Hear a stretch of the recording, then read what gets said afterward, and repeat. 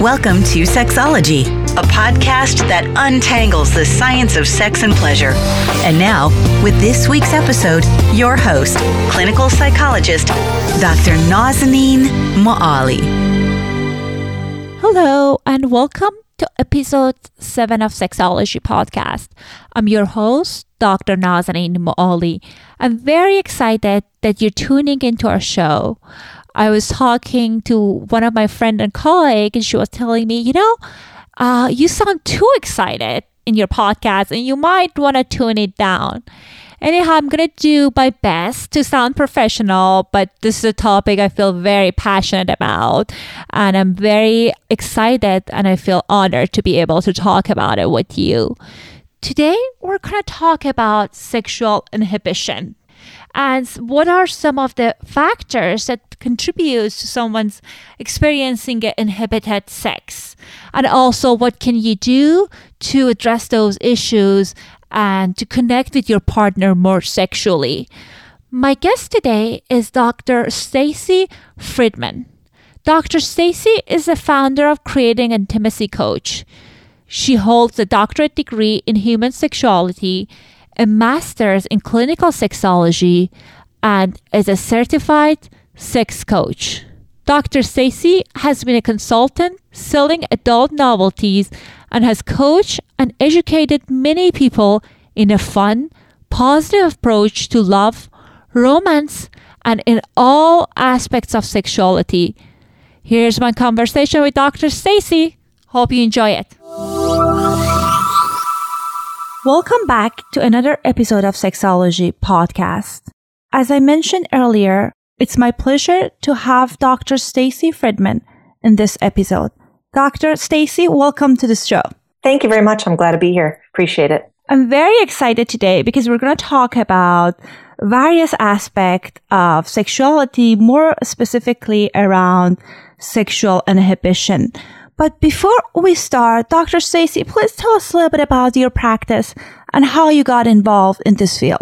Well, I've always been interested in the field of sexuality ever since I can remember. Even when I was in high school, people used to call me Dr. Ruth. So that's how young I was when I got into the interest of sexuality. And I think it was just because I was very open-minded, easy to talk to, and didn't judge anybody on what their desires were, what they talked about in relationships.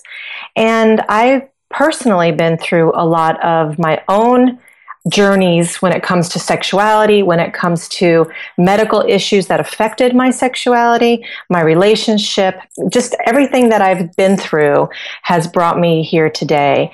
And I always wanted to do something more to bring positive sexuality into people's relationships in the bedroom because I saw so many relationships fail because people had such a difference of what they felt sex was to a relationship and intimacy.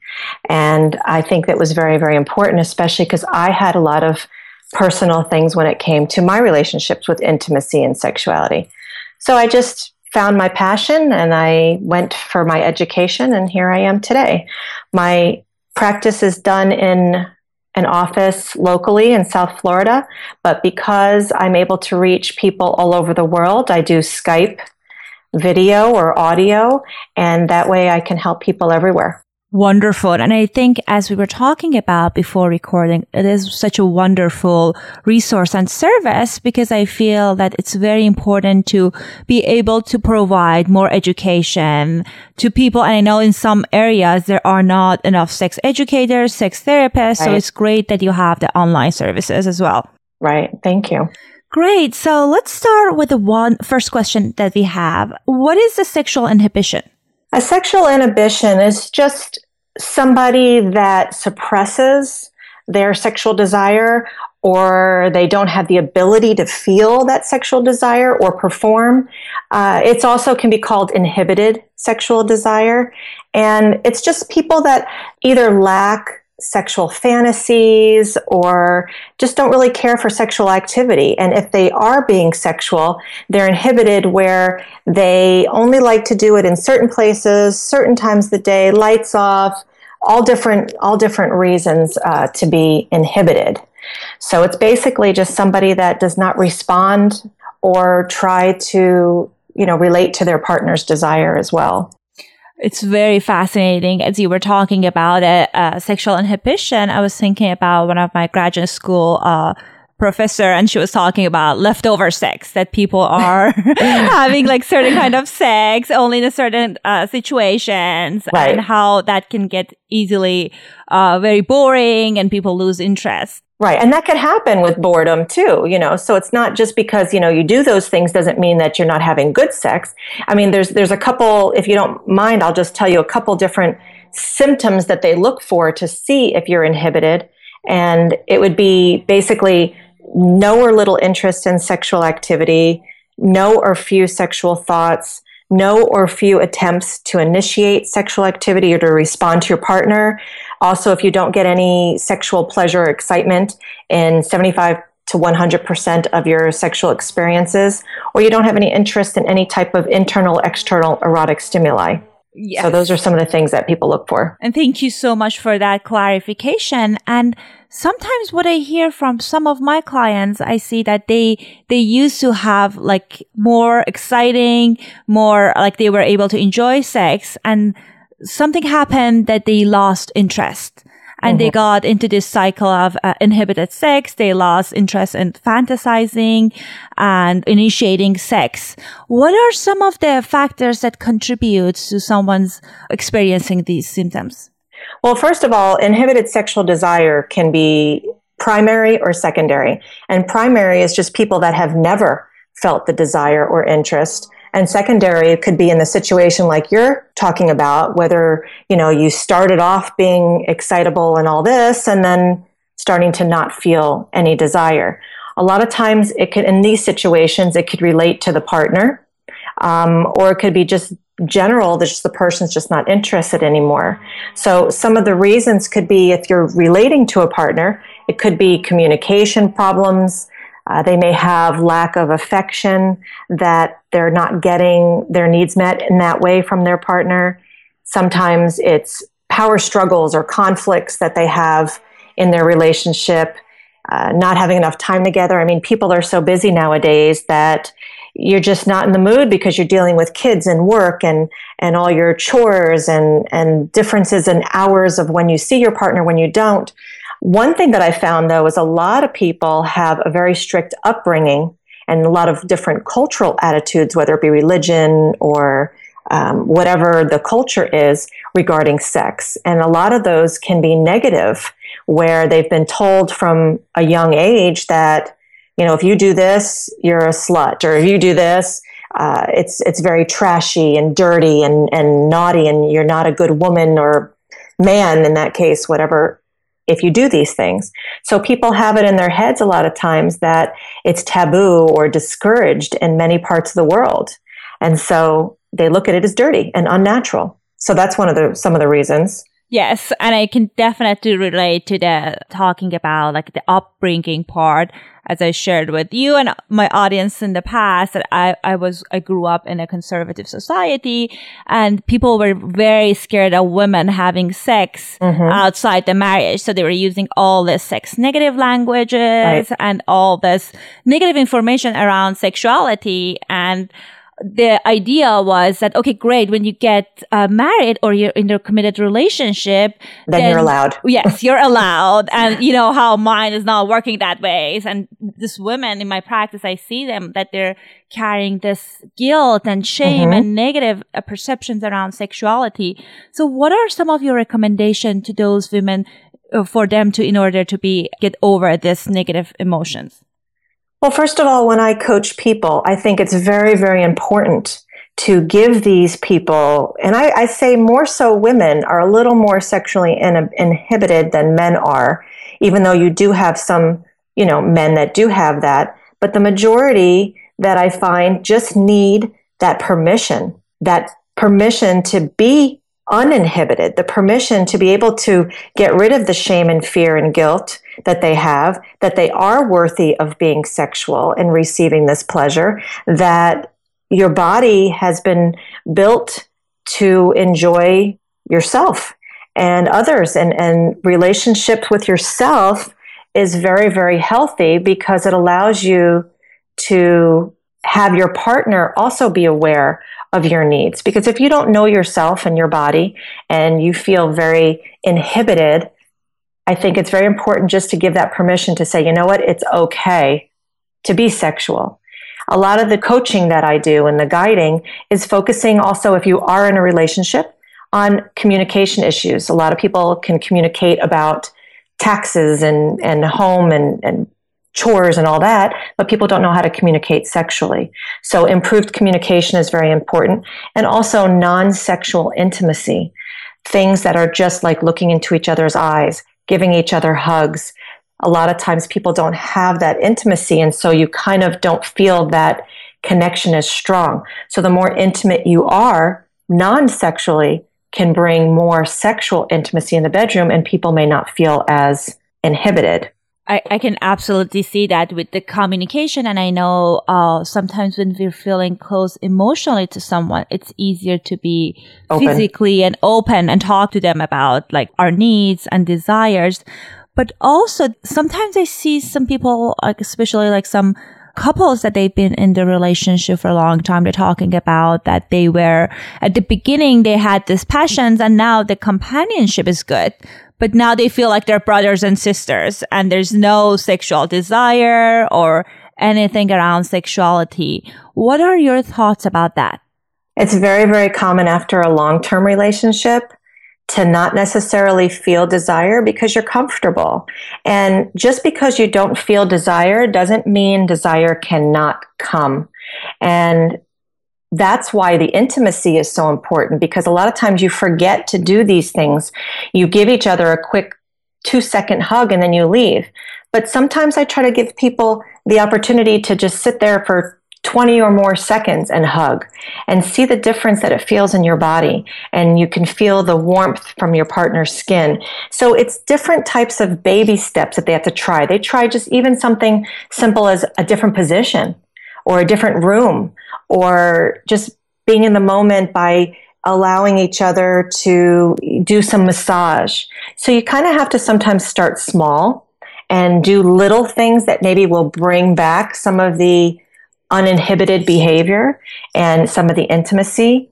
And it's also important to try to fantasize in your own mind for the day, because sometimes you're in a long-term relationship and people don't even think about sex because they go about the whole day and they come home.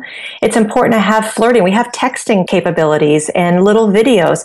Send a little something to your partner. It really has a lot to do with intimacy and touch. And I think that the more that you bring touch into the relationship, the more that you start with, like I said, the massages, holding each other's hands, trying different positions, different places, it brings the fun back.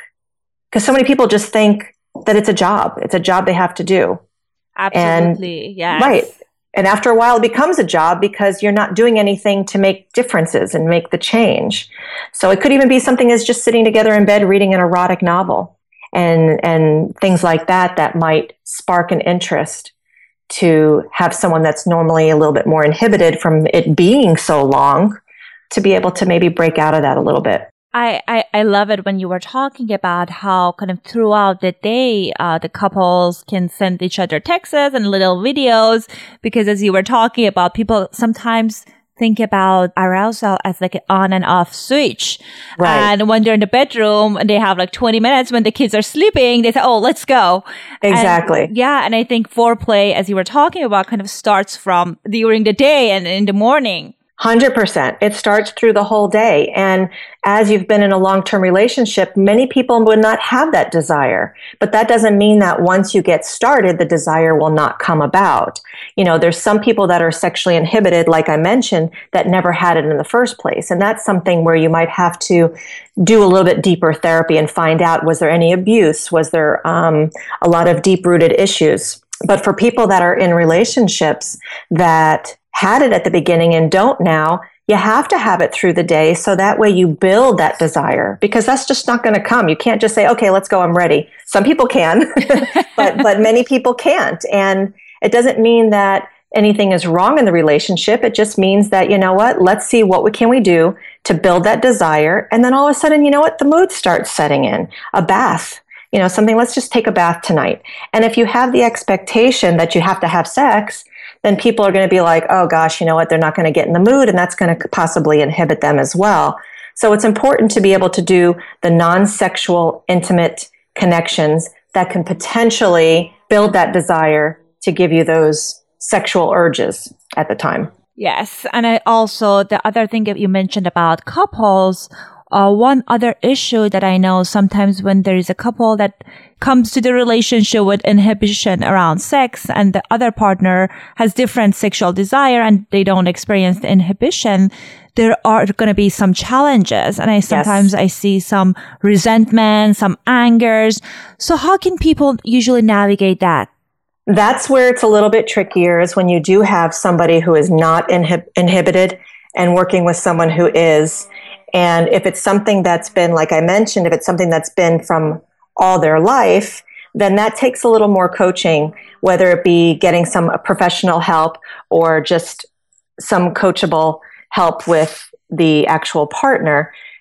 I think that it's just taking the time and having the partner really build on that communication and find out, why are they inhibited? What are they thinking about? Why not just do it? What is going to happen if they tried something new? What is going to happen to them if for some reason they go into another room? Well, they don't really have an answer for it. So sometimes when you're communicating sexually and you're able to open up that partner a little bit, it allows them to feel a little more free when they don't feel the pressure of that anger sometimes they would get from a partner.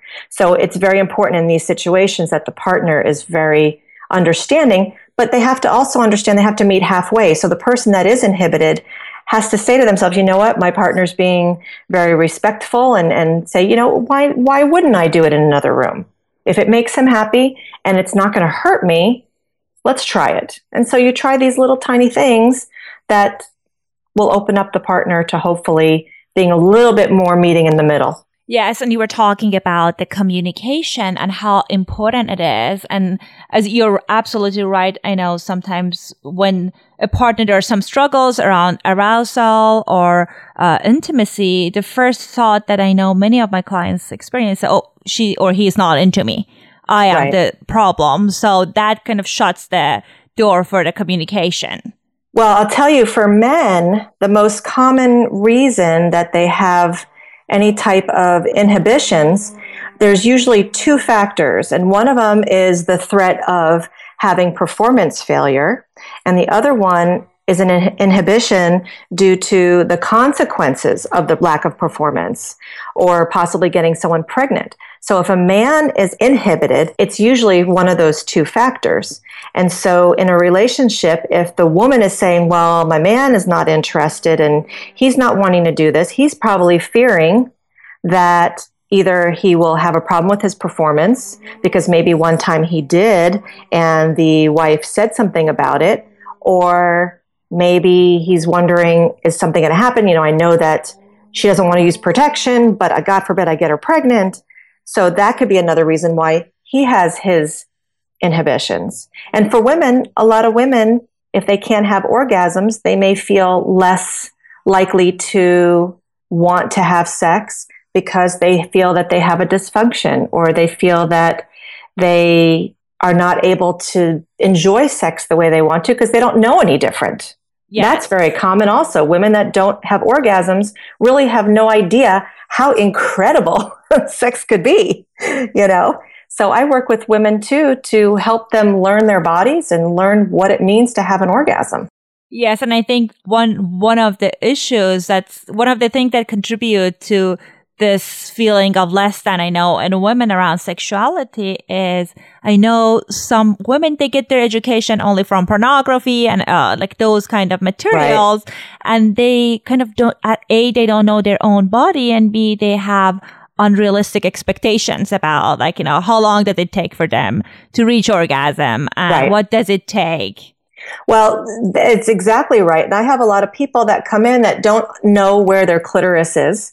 The clitoris has been given to us for the only purpose of sexual arousal and enjoyment. There's no other purpose for that little area other than that. And believe it or not, 75% of women, it's a very high amount, 75% of women cannot have an orgasm through intercourse. And when I talk to some of these women, they think that they are less than, or they don't think that they're capable because they're not having orgasms through intercourse, and they don't understand that that is very normal. And so when they finally hear that, they're like, oh my God, thank God, I thought something was wrong with me. And that causes a lot of inhibited behavior because they feel like something is wrong with them when they can't have an orgasm, and that's why people fake it. Yes. And also about them, like you were talking about men and performance anxiety. And I can see that is one of the challenges. I see many of the couple I work with, they struggle. They don't have any biological struggles. They go to urologists, everything is fine. But like once once in their experience, they were not able to perform sexually. And then that kind of like started a vicious cycle between them and their partner. Exactly, because then the partner's like, well, what's wrong? Why can't you get it up? What did I do? Is it me? You're not attracted to me. So then the woman becomes more inhibited, and they're like, oh, maybe he doesn't like my body anymore. And then she starts having body images issues. It's like a whole vicious cycle. Definitely. And I know when the people get into this mode, one of the things that usually happen is people get anxious. Or what if I lose erection this time? Mm-hmm. So they want to perform sex in certain places, certain locations, and that's right. Yeah, and that can definitely reduce excitement. Right, of course, and even though you think that it's not connected sometimes, but the mental and the physical are very connected, especially with the men. So the women, you don't necessarily see the result of that performance issue because you could always use lubrication and a woman can fake. A man can't fake when they don't have an erection, So I think that is why that men have that fear of being more prone to the performance failure and not being able to perform. So we have to try to connect the head to the mind. The mind to the which head? What are we talking about?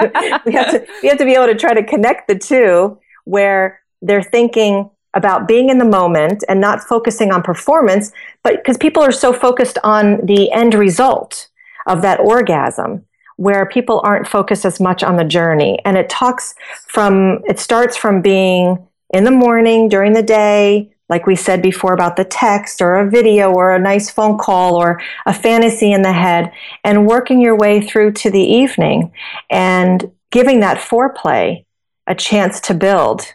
And that way you're in the moment and not just thinking, oh, it's just going to be about sex and about orgasm. Enjoy feeling what it feels like to have someone's hands on your skin, someone's breath on your neck, and just enjoy the journey. And so you talk a little bit about the gender differences. I was wondering, is there any other gender differences that you've noticed between men and women who you work with? I think that women and men experience sexual arousal very differently, not only physiologically, but psychologically. I think that men could be a little bit more, if they're not necessarily mentally in it, men could perform still. Most of the time. Women, a lot of times, need a little bit more of the psychological. Their mind needs to be in it to be able to perform better. I think that men seem to have a little bit more of the sexual desire than women in general. But women can vary greatly. There's a highly variable libido levels from female to female. And some females who are very sexually functional have no active desire for sex, but they respond well when that desire is brought to them, where some women just never experience the sexual arousal at all, whether it be hormonal. Hormones can really affect people too. I always recommend when people come in with either low libido or sexual inhibitions is to make sure that they have a hormonal workup, because that's very important. And I think whenever they do any type of these research things where they're trying to figure out all these different aspects of sexuality, it's much easier to look at a male and see genital arousal rather than female. So sometimes these research studies might be a little difficult. Absolutely. And I know you were talking about like there are within each group, there are like lots of various things and people with different desires, that the fact that you're a female doesn't necessarily mean that you have you have more inhibition or less inhibition. So as you said, there are lots of variety and various things within each gender. Definitely lots of variety, yes. Yes. So I was thinking that I know communication, I have some couples that they're fantastic with all other kind of communication except talking about sexuality. So when the partner kind of experience some challenges around like inhibition, how can they start that conversation? How would be a good way of addressing it without bringing up shame and all those negative emotions? Well, first of all, the communication needs to be positive and it needs to be out of the bedroom. I always suggest to the couples that come in that if they ever have issues when it comes to sexuality, that they wait for a time where it is not in the bedroom. They can be outside on a patio or in the kitchen, on the couch, just talking with each other and pretty much just being open about saying, I had some concerns about our relationship and our intimacy. And start from there. You definitely don't want to be bringing it up in the bedroom because you want the bedroom to be a safe, vulnerable place. I think that just even putting a positive spin on it and just talking and saying, well, these are some of my desires. I was thinking if maybe we could talk about some things that turn us on or turn us off, or what you like and what you don't like. And then just be able to say that this is just communicating. Doesn't mean that we're doing all this stuff, but to open the lines of communication, it just needs to start with positivity and making the other person feel safe. And that, let's say the man wants the woman to be a little bit more uninhibited, rather than just saying, oh, well, you know what? You never do this. You don't do this. You won't go in the other room. You won't go this. Start just saying, well, what are some of your turn-ons? What are things that you like? What are things that you don't like? And if they don't like it, just say, well, is there a reason? Or just, asking questions like that. And if people still can't do that, they could do it in front of a coach or a therapist, or they can even just get a book. There's so many books out there that would say like your 50 questions you most wanted to know about sex. And then you can ask each other these questions. So it's almost like it's not you asking, it's the book. I love that idea. And I think that is such an important thing to kind of keep the bedroom as a safe place, because sometimes I see with couples that they don't say anything and then they get so frustrated and everything accumulates for years and years. And then when something doesn't go well in the bedroom, they kind of like blare out something really painful. Right. Well, that's the thing, is that could be very damaging, and that can cause a lot of inhibition. When someone is telling you, you stink, or you're horrible in bed, or you never do anything I like, how are you going to feel safe with that person to be able to be open? So that's why it's very important to be able to put a positive spin and just have a conversation, not necessarily about the one issue that you were having, but just starting conversation about positive things in your sexuality. What can they improve? Yes, and as you were talking about, I know I'm thinking about a few people I work with, it's going to be so scary for them to talk about it. So I love the idea of the book that you were talking about. So like, oh, let's see what's in this book. So it feels less intimidating. Yeah, a lot of people can't talk about it. And that's why it starts off with a simple conversation. Just say, oh, what are some things you like? Because no one wants to be attacked when it comes to sexuality. But you know what? There's education on everything in life. But they've taken so much education out of the school systems, and the parents don't talk about it. And so how else do people learn without understanding themselves and their partner? So books, I think, are great. And also, I know it's fantastic that there are coaches like you that they can help people walk through it, because I know some people, they're just they're interested to learn more and they want to get some skills. So it's a great way to, if they find they're struggling, to kind of approach these issues on their own, to work with a coach. Right. And a lot of people don't even know where to look. So you go to, let's say, a GYN, and many of them, they'll do your checkup. They'll go and take your blood work and, ask if you have any pain, any problems. No. Okay. And then they leave. But no one a lot of times asks, how is your sexual performance? Are you having any, sexual problems that we could help with? And that's the area that you're working on.